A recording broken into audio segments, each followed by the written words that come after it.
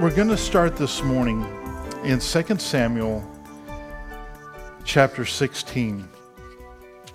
And we're going to see, as we go through these chapters, the repercussions of David's sin. And sin is not something we hear a lot about in church today because it's not comfortable. We don't like being called out on our sin. I know for me, if I'm not acting in a Christ-like manner, if I'm not acting the way that I should, I'm fleshing out. If Jennifer points something out to me, my disposition and my tendency is to want to get defensive. And not just Jennifer, if anybody were to point out some sin in my life, I would not be, thank you so much for pointing that out. I just appreciate that. That's just not my nature. I don't know if it's human nature. We get defensive. And so it's a thing that people don't want to hear about, but it's vital because sin is deadly. Sin destroys. Sin causes problems.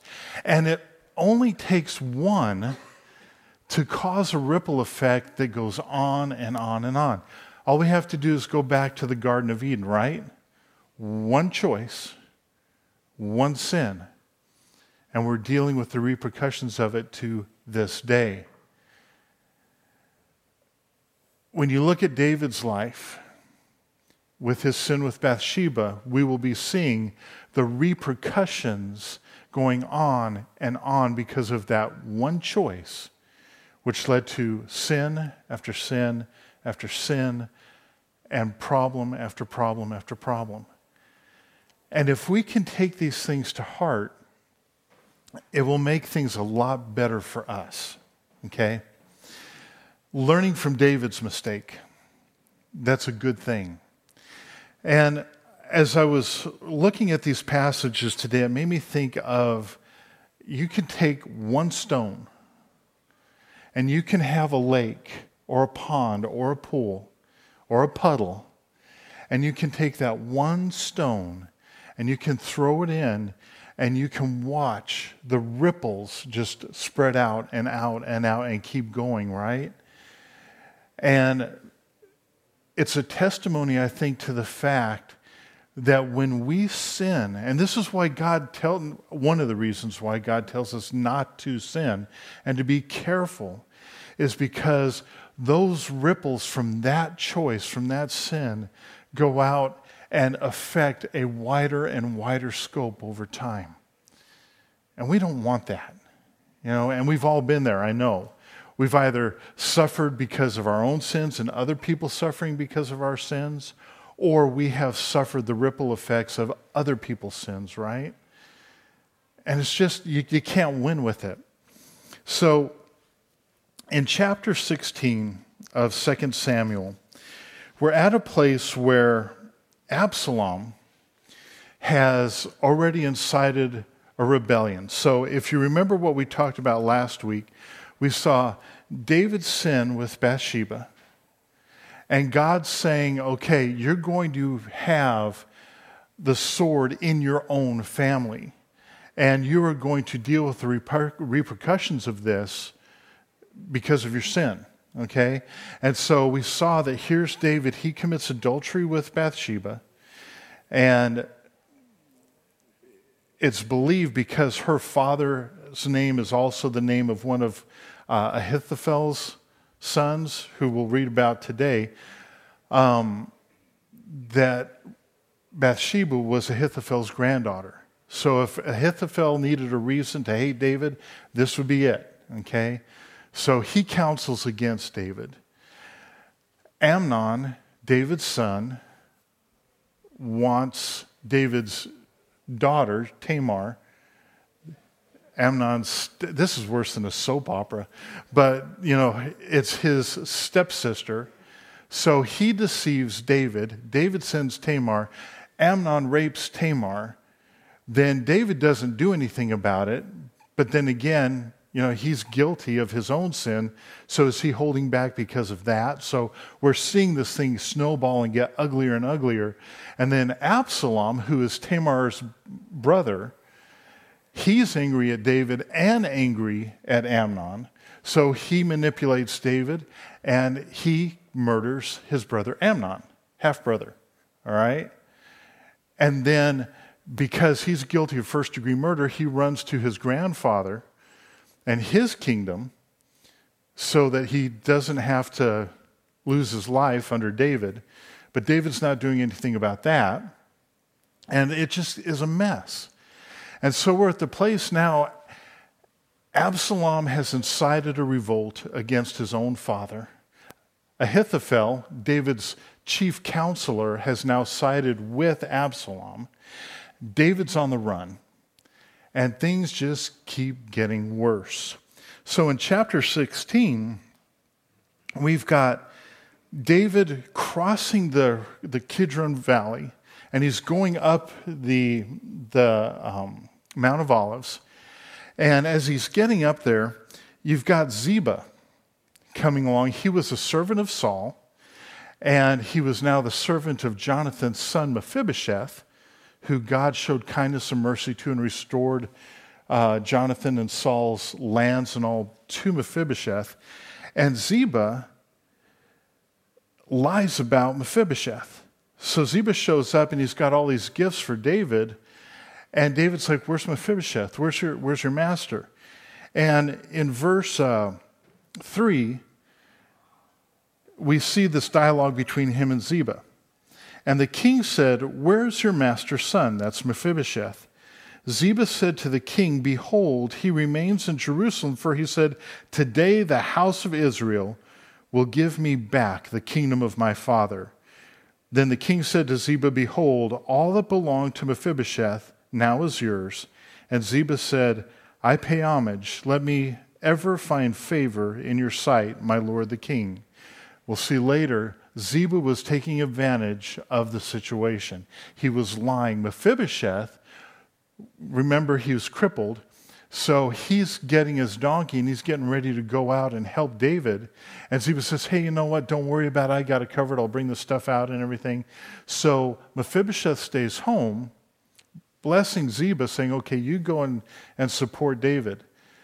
And Ziba's lying and deceit. And deceit and falsehoods and all this garbage just keeps growing around David. And David doesn't check it out for himself. He just gives Ziba everything, all right? And then in verse 5, there's a guy named Shimei. He's of the household of Saul. And he sees David coming along, and he's taking rocks and throwing rocks at David and cussing him out, cursing him. And David stays his hand, but look in verse 7 and look at what Shimei has to say. Shimei said as he cursed, get out, you man of blood, you worthless man. The Lord has avenged on you all the blood of the house of Saul, in whose place you have reigned, and the Lord has given the kingdom into the hand of your son Absalom. See, your evil is on you, for you are a man of blood. And he's just tearing into him. So here's David. He's already heartbroken. His own children are killing and raping each other, and everything is falling apart. And now here's Ziba lying, and David now thinks his best friend Jonathan's son has now betrayed and trying to usurp the throne. Then you've got a relative of Saul tearing in and cursing him out. And David's response when Abishai wants to kill him, listen to the heart of David. This is verse 10. But the king said, what have I to do with you, O sons of Zeruiah? That's Abishai.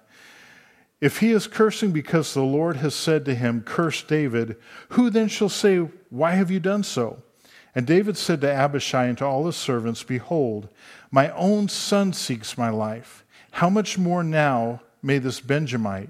Leave him alone and let him curse, for the Lord has told him to. It may be that the Lord will look on the wrong done to me and the Lord will repay me with good for his cursing today. So he's in this place now where it's like, look, everything's falling apart. Let's just not make it worse. Let God deal with it. And that's one of the best things we can do, is just go to the Lord and say, okay, God, how do you want to handle it? I'm putting it into your care. If you want to do this where, I'm never coming back to Jerusalem, that's your business. I get it. And David will say that later to the Lord. But it's in your hands. And that's such a wise thing to do, is just leave things in God's hands and do what he tells us to do.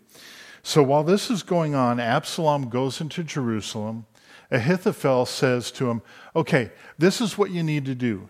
You need to get the concubines that David left behind in the palace and set up a tent up on the rooftop and go in and have sex with them.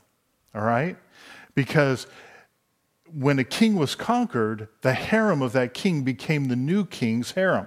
Okay? It was just this, domination thing or whatever. But that was the tradition. And it goes back to what God told David through Nathan. God said to David, what you did in secret with Bathsheba, Israel is going to see, and it's going to be open for everybody to see. And that's exactly what Absalom did. And so all of Israel, that was there in Jerusalem, saw Absalom shame his father and take the kingdom basically away. So it was very, very, very humiliating. And then we have Ahithophel now saying, okay, let's go ahead and take out David. So he's already giving counsel to disgrace and dishonor David, and now it's like, let's get this guy killed. Let's just take him out of the picture completely. So in chapter 17, look at what we have, verse 1. Moreover, and remember, Ahithophel was like one of his chief counselors. Ahithophel said to Absalom, let me choose 12,000 men, and I will arise and pursue David tonight. I will come upon him while he is weary and discouraged, and throw him into a panic. That is so like the enemy, right? When did Satan come and face Jesus in the wilderness? Not when he was strong, physically and all. He waited after 40 days where he's hungry and he's weak and he's near death, and that's when the enemy strikes. And that's what he does with us. He hits us when we're weak. And the people who are with him will flee.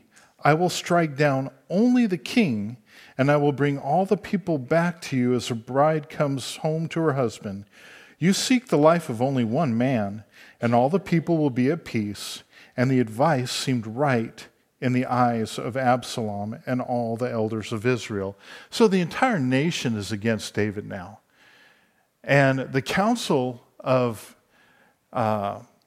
Ahithophel is right on. David is broken. He's beat up. He's hurting. And so what's beautiful about this is God is still in control of this situation. And you remember that Hushai, he was another counselor and friend of David. And he went to follow David. And David said, no, go and serve Absalom and be my eyes and ears and get word to me what's going on through the priests. And so Hushai is there swearing allegiance to Absalom, but he's basically an undercover agent, all right? And who says the Bible's not like intriguing and interesting? This is like crazy stuff. So he's a spy.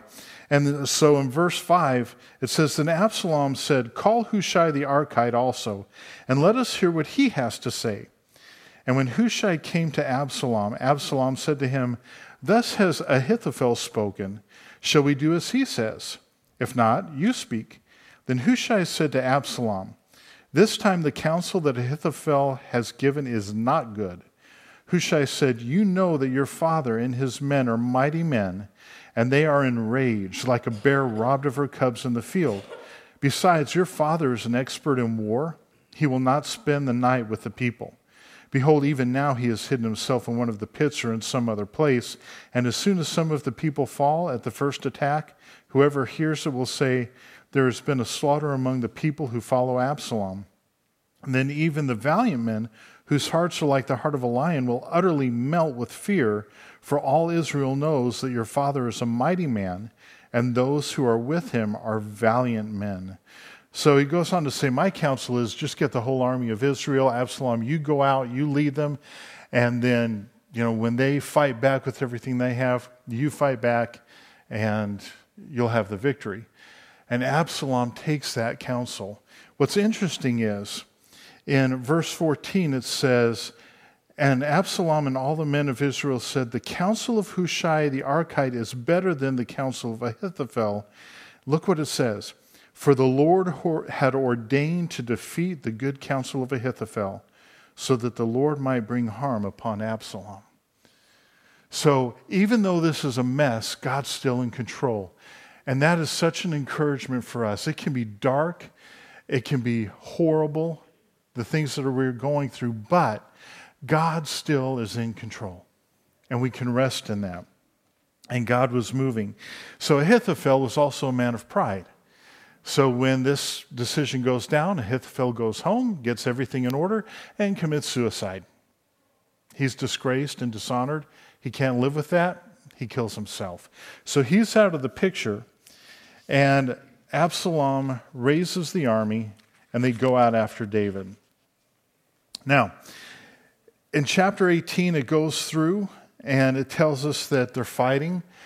Absalom is in the woods, and what we're told is that the forest killed more of the army of Israel than David's men did.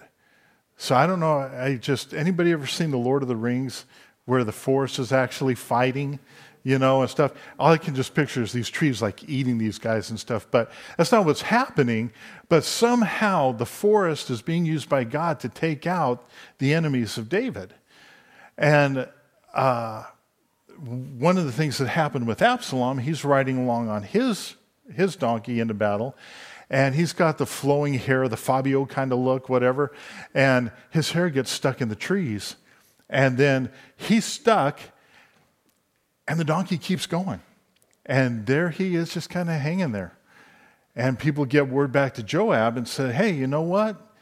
Absalom's stuck in a tree. He can't get out. And so Joab goes, and David has made specific commands to the people of Israel, to his men. You don't kill my son. You treat him gently. And Joab's like, are you kidding me? He grabs 3 spears and throws them right through his heart. And they kill him right there.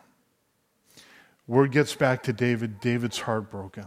Understandably, he's watching the repercussions of his sin just get worse and worse and worse. Amnon was dead. Tamar was raped. His little boy that was born to him in Bathsheba, he's gone. Now Absalom's gone. It's not a pretty picture. And the sad thing is that when all of this goes down, David understandably is grieved, but as his heart is broken for Absalom, he's making the people of Israel feel ashamed for fighting on his behalf. And Joab has to call him on the carpet and say, you know what? These people have stood by you. They have put their lives on the line for you. They have followed you. They have done everything they can to back you. And rather than thanking them for their service and their faithfulness to you, you wish you were dead rather than Absalom. And you can understand that from a parent's perspective. But it wasn't doing a lot of good for the morale of the people of Israel. And it was already shaky at that point. So going on, in chapter 19, David's going back now, and he's pardoning Shammai. He's heading back to Jerusalem. And in verse 24, Mephibosheth shows up. And it says, Mephibosheth, the son of Saul, came down to meet the king. He had neither taken care of his feet, nor trimmed his beard, or washed his clothes, from the day the king departed until the day that he came back in safety.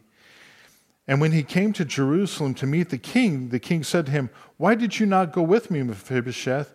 And he answered, my lord, O king, my servant deceived me, for your servant said to him, your servant is lame. He slandered your servant before my lord the king, But my lord the king is like an angel of God. Do therefore what seems good to you, for my father's house were but men doomed to death before my lord the king. But you have sent your servant among those who eat at your table. What further right do I have than to cry out to the king?" And the king said to him, "Why speak any more of your affair? I have decided, and Ziba shall divide the land." And Mephibosheth said to the king, "Oh, let him take it all, since my lord the king has come safely home." And my heart just breaks for Mephibosheth. Say that 3 times fast. But my heart breaks for him because here's this guy, and his daddy, Jonathan, loved David. David showed kindness and all, and now David's just kind of like in this funk. And it's like, just, divide the land and whatever. And Mephibosheth's like, "I don't care. I'm just glad you're back." And that's just so heartbreaking. And you're seeing the innocent suffer. You're seeing all of this garbage because of David's sin. And in chapter 20, the repercussions continue to grow because the people of Israel decide, hey, you know what? This didn't go so well. Let's bring David back as king. And you got to think about David's heart. You've just had your life put on the line by your own son. The nation that you've given everything for and was on the run, and you were being faithful even when you were a wanted person by King Saul. You're still taking care of God's people, and now they're turning on you. I mean, have you ever been in that place that the people you love or the people that you've poured into so much are the very ones that hurt you, and they turn on you? I don't know if there's a pain that's really that deep than to love somebody so much and then have them turn on you and hurt you. And that's what David was facing. And the people of Israel are going, well, we should bring him back as king. And the people of Judah were slow on the uptake. The people of Judah were like, well, okay, do we want to do this or not? So Israel finally sends out to David and says, you know what, we want you as king. And then the people of Judah go, well, we should do it too. So they sent out messages to David and said, we want you as king too. Come with us. So Israel starts going, no, wait, you guys delayed. You're his own brothers. You're the tribe of Judah, and you should have been the first to call him home, but you didn't. We did. And so Judah turns around and says, well, you know what? He's one of us, not one of you. You have no claim to him. And so now there's this fight going on between Israel and Judah again over who has the best claim to David. And so here comes Sheba, a worthless man, it says, chapter 20, verse 1. There happened to be there a worthless man whose name was Sheba, of the son of Bichri, a Benjamite, Saul's tribe. And he blew the trumpet and said, we have no portion in David, and we have no inheritance in the son of Jesse. Every man to his tent, O Israel. So all the men of Israel withdrew from David and followed Sheba, the son of Bichri. But the men of Judah followed their king steadfastly from the Jordan to Jerusalem. So here we go again. We've got another division of the kingdom. We've got another revolt. This time, Joab and David send out a force to go and deal with Sheba. And they deal with him. Okay, actually there's a lady in the town where Sheba was holed up, and Joab and his army is going to destroy it. And the lady says, hey, people used to come to the city to seek wisdom. And I'm one of the people that they used to seek wisdom from. What's your problem, Joab? And Joab says, well, we're coming after Sheba because he's inciting this revolt in Israel. And she said, hang on just a minute, I'll be right back. She goes away, and the next thing you know, Shemai's head goes flying over the wall. And the lady says, okay, there's Shemai, we good? Joab says, we're good. And there it is. That's like, yuck. But all this stuff is going on, and now finally things are starting to stabilize again with David as king over Israel. That's really messy, isn't it? The whole thing. Because of his sin regarding Uriah and Bathsheba, we're watching an entire nation torn apart. We're watching a family torn apart. We're watching lives torn apart. We're going to see David's heart torn apart in the Psalms. But then something really wild happens in chapter 21 of 2 Samuel. Look at verse 1.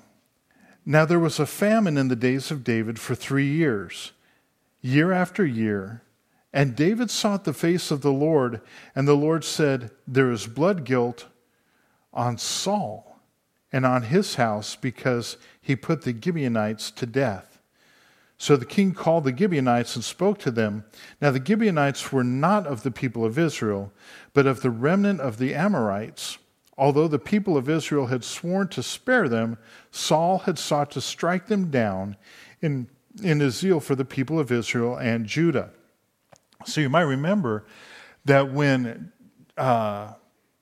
Joshua led the people in, the people of Gibeah are like, okay, we can try to fight. We know we're going to lose. Let's deceive.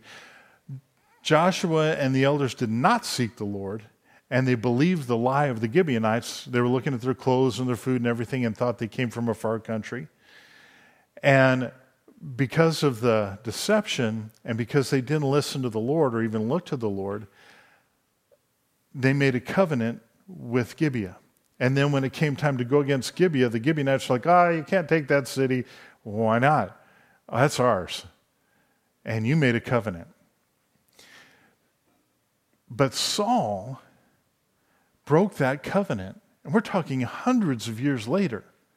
Saul broke that covenant and started to strike down the Gibeonites. Why God chose now to deal with it, I don't know. We're not told. But God delayed until this point in David's reign to deal with the sin of Saul in Saul's reign for a covenant that was made under Joshua. I don't understand. Why not deal with it when Saul broke that covenant? I don't know. But God's dealing with it now. And so the Gibeonites demand 7 men of Saul's family, and they execute them for breaking the covenant. And the famine's ended and it's gone. Chapter 22, David's praying for deliverance. And he's got some songs to the Lord. We won't look at those. It's a recap of David's mighty men. And then in chapter 24, David does a census of Israel. All right? Again, chapter 24, verse 1. Now listen to what this says. Again, the anger of the Lord was kindled against Israel. Okay, that's important. Israel. And he incited David against them, saying, go number Israel and Judah. So the king said to Joab, the commander of the army, who was with him, go throughout all the tribe of Israel from Dan to Beersheba and number the people, that I may know the number of the people. But Joab said to the king, may the Lord your God add to the people 100 times as many as they are, while the eyes of my lord the king still sees it. But why does my lord the king delight in this thing? So Joab's like, dude, no way. Because you remember in the book of Numbers, they took 2 censuses. And when you took a census, it was to be at the command of God, and you were supposed to pay a ransom price for each man that was counted. This is why. It was a reminder that the people belonged to God. When a ruler did a census of his armies, his fighting men, he was claiming ownership of those people. They were his to command. He was in charge. God's way was different. It's like, no, if I tell you to do a census, that's fine, but you're going to pay a ransom for each one. You're going to buy them back from me, so to speak. So you remember, they're not your people. They're my people. And so that's why Joab's like, dude, don't do this. You know, you have no place with this. David didn't listen. But it's weird that it says the anger of the Lord was kindled against Israel. We don't know why. And then it says he incited David against him, saying, go number Israel and Judah. So did God tempt David? No. Incidentally, the word he isn't there. Okay, there is no subject there in the Hebrew.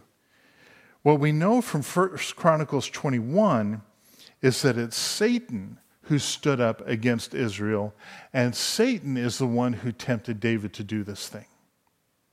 Okay? It's one of those weird things where God, and again, we see his power and authority over everything. God allows Satan to basically tempt David, just as God allowed Satan to tempt Job and to put Job through the ringer. Again, we don't know why God was wanting to discipline Israel. There was something wrong, and he used this as the opportunity to do it. And I chewed on this for quite a bit, and I'm like, God, I don't find an answer. And it's like, no, you don't. It's like, okay. So I don't get an answer? No, you don't. Okay. I don't like that. Oh, well, So we don't know why, but we see God dealing with some sin, something Israel was doing, and he's bringing judgment, just like he did with the issue of Saul and the Gibeonites. There was an outstanding sin, but God chose us a time that was way removed to deal with it. But I love the fact that we see David's heart in verse 17. Look at what it says. Then David spoke to the Lord when he saw the angel who was striking the people, and said, behold, I have sinned. I have done wickedly, but these sheep, what have they done? Please let your hand be against me and against my father's house. God sent a plague. He said, David, you got a choice. You can have 3 years of famine, 3 months of war, 3 days of pestilence. Which do you want? And he's like, you know what? I'd rather fall at the hands of, or be at the mercy of God than man. And so God sent the plague. And the fact that David was, look, God, I did this, not them. But God was judging Israel for some sin. But David's heart was, put it on me, not them. And God's like, no, it's on them. But what ends up happening is there's the threshing floor of Araunah, and I find that interesting. Here we are again at a threshing floor, just like we were with the Ark of the Covenant. When they did God's work man's way, and it was at the threshing floor where the wheat and the chaff are separated, where the flesh and the spiritual were separated there. Here again, we have this judgment and this separation happening here. And God tells David to buy the threshing floor and to offer a sacrifice there. This is where the plague stops. And Araunah comes out and he says, hey, David, you can have this. You can have the oxen, you can have the wood, you can have it all. I just give it to you. You do the offering to the Lord. And look at what David says.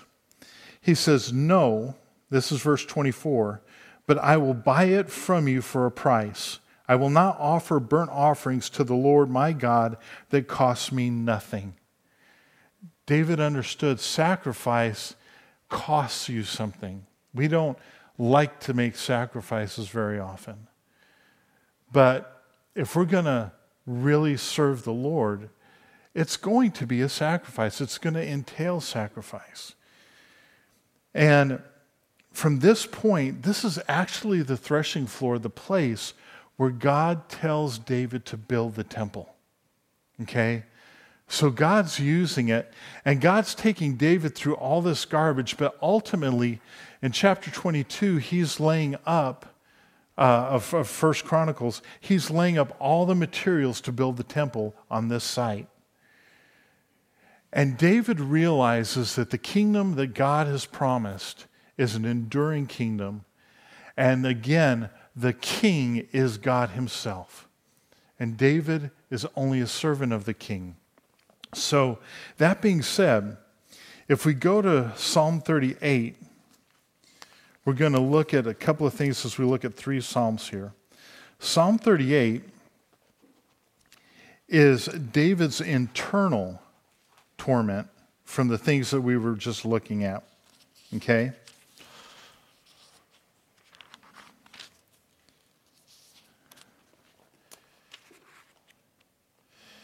Because sin doesn't just affect outwardly, it affects us inwardly as well.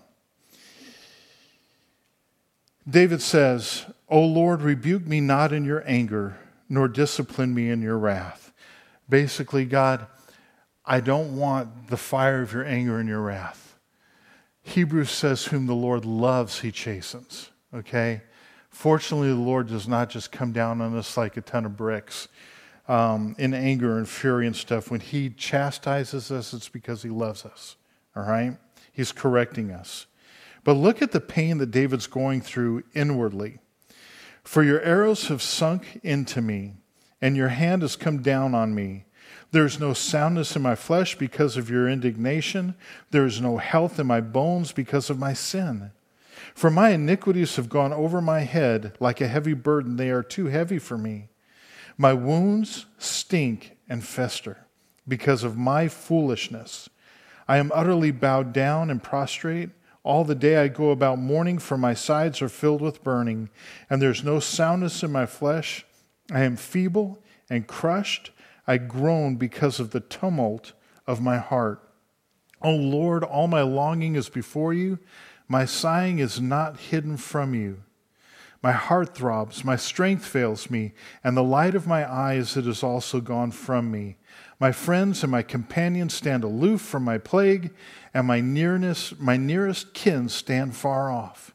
Those who seek my life lay their snares. Those who seek my hurt speak of ruin and meditate treachery all day long. But I am like a deaf man, I do not hear. Like a mute man who does not open his mouth, I have become like a man who does not hear and in whose mouth are no rebukes."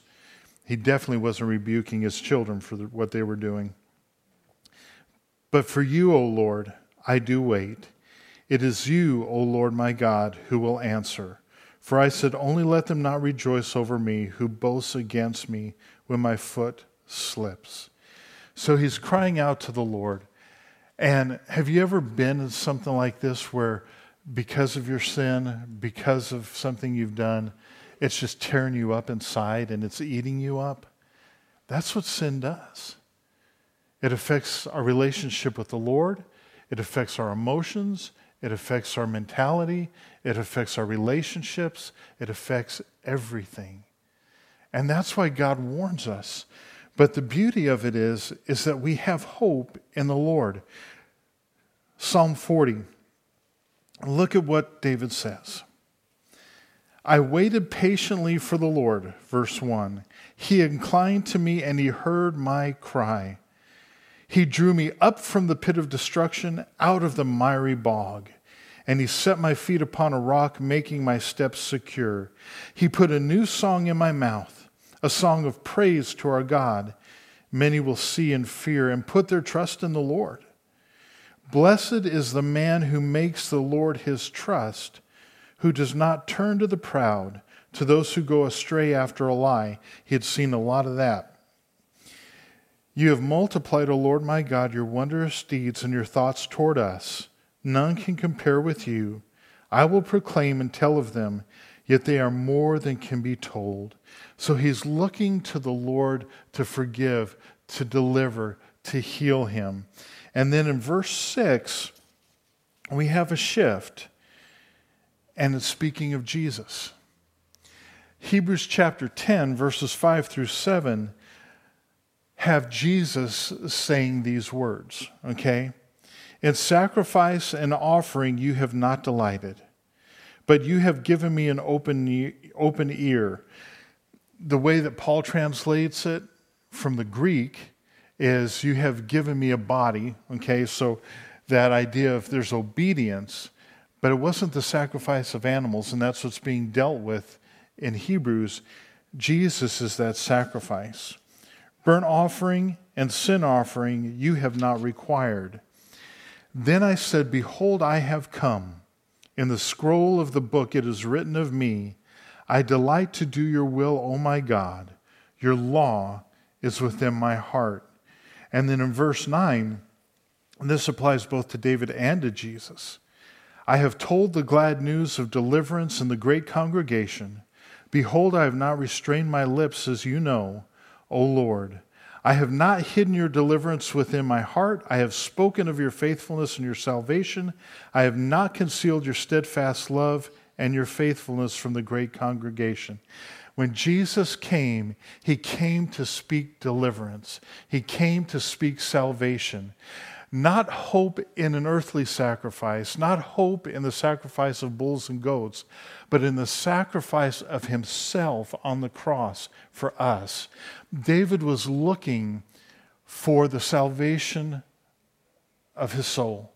And prophetically, he was looking to Messiah. He was looking to the King of Kings, his descendant that would come and reign on the throne forever. Okay? So it's a beautiful thing where in the midst of all this garbage that David's going through, he's looking ahead, prompted by the Holy Spirit, to bring in the words of Christ and what Jesus would do to bring salvation to his people and proclaim that salvation to the people. And then from here, we're going to jump to chapter 10, or 110, of Psalms. This does not apply to David. This is strictly Jesus, okay?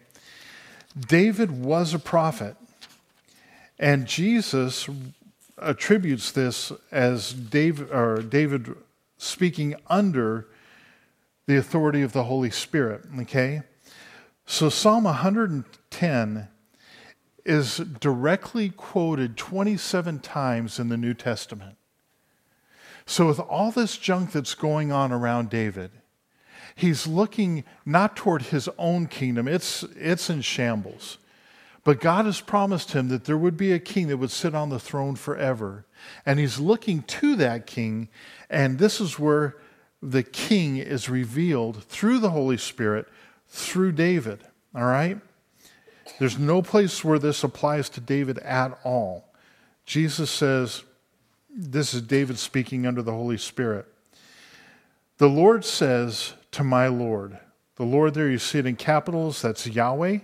Yahweh says to my master, my Lord, sit at my right hand until I make your enemies a footstool.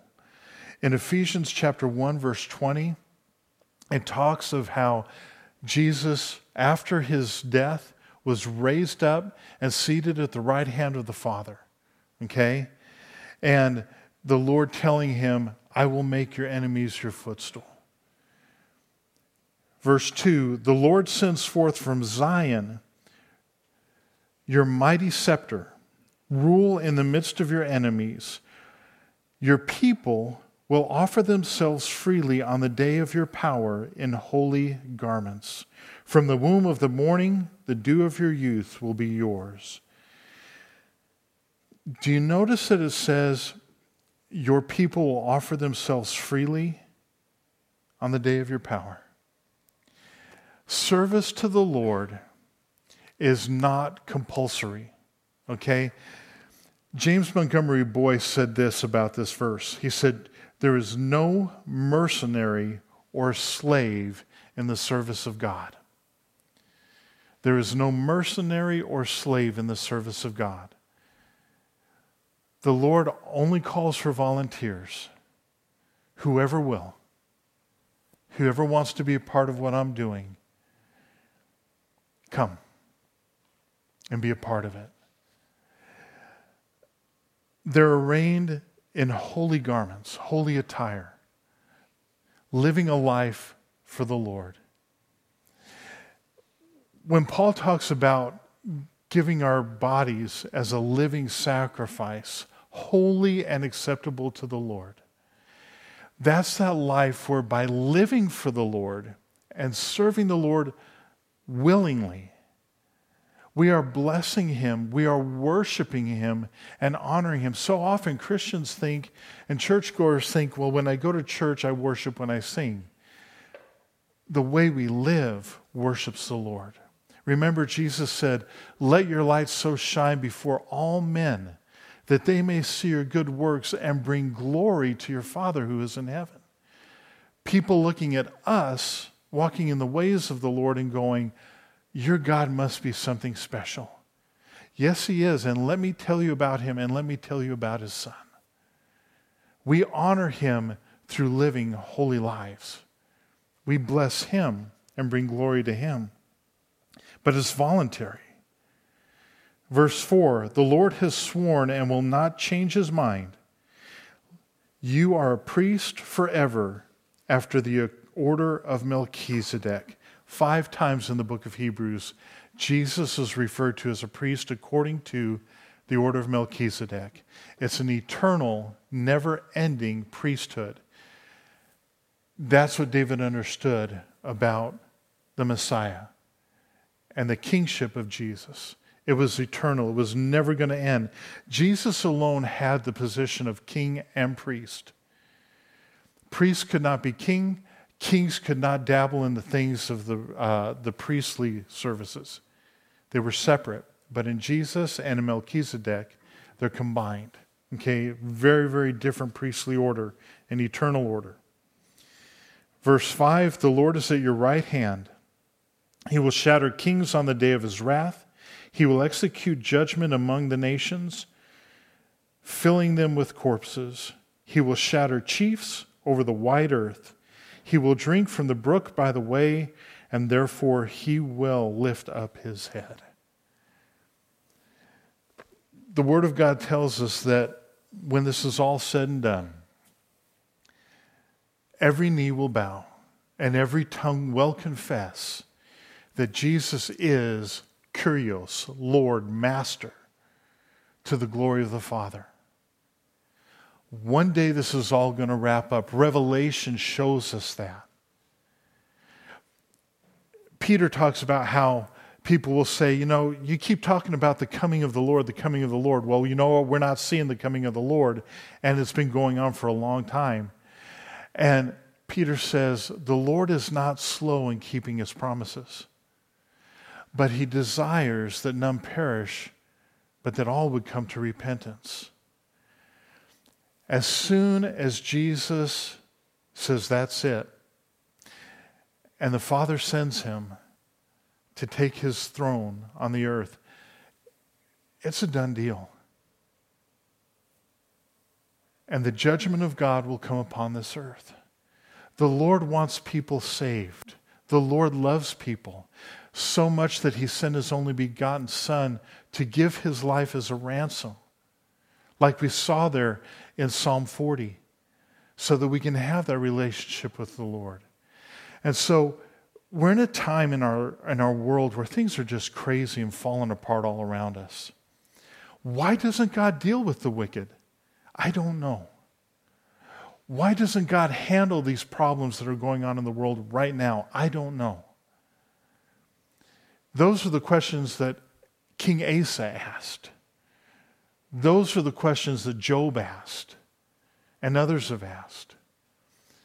But what we see is God's timing is right and perfect, and we know that a day is coming when the Lord will judge the world. Fortunately, we have Jesus as our Savior. When we fall and we sin, we have hope and deliverance. But remember that when we do sin, the consequences go, people have this idea sometimes where it's like, well, I'll just ask the Lord to forgive me and it'll all be good. You know what? God may forgive, but the repercussions of sin are ongoing. We just don't want to go down that path. Jesus doesn't want us to go down that path. Paul talks about, hey, we've got grace and forgiveness, so is that a license to sin? No. But thank God we've got covering when we do sin. The Lord is sovereign and over our lives and over this world, and he cares about us. He'll deal with sin across the board, and we can rest in that. He will make things right in this world. I think for us as Christians, we need to be mindful of our own little world, that we're walking in accordance with the will of the Father. And thank God when we do sin, when we do slip up, we can approach the throne of grace, that great high priest according to the order of Melchizedek, Jesus Christ, and have forgiveness for sin, and have that high priest who actually intercedes on our behalf before the Father. May we not sin, but praise God for the covering when we do. Amen.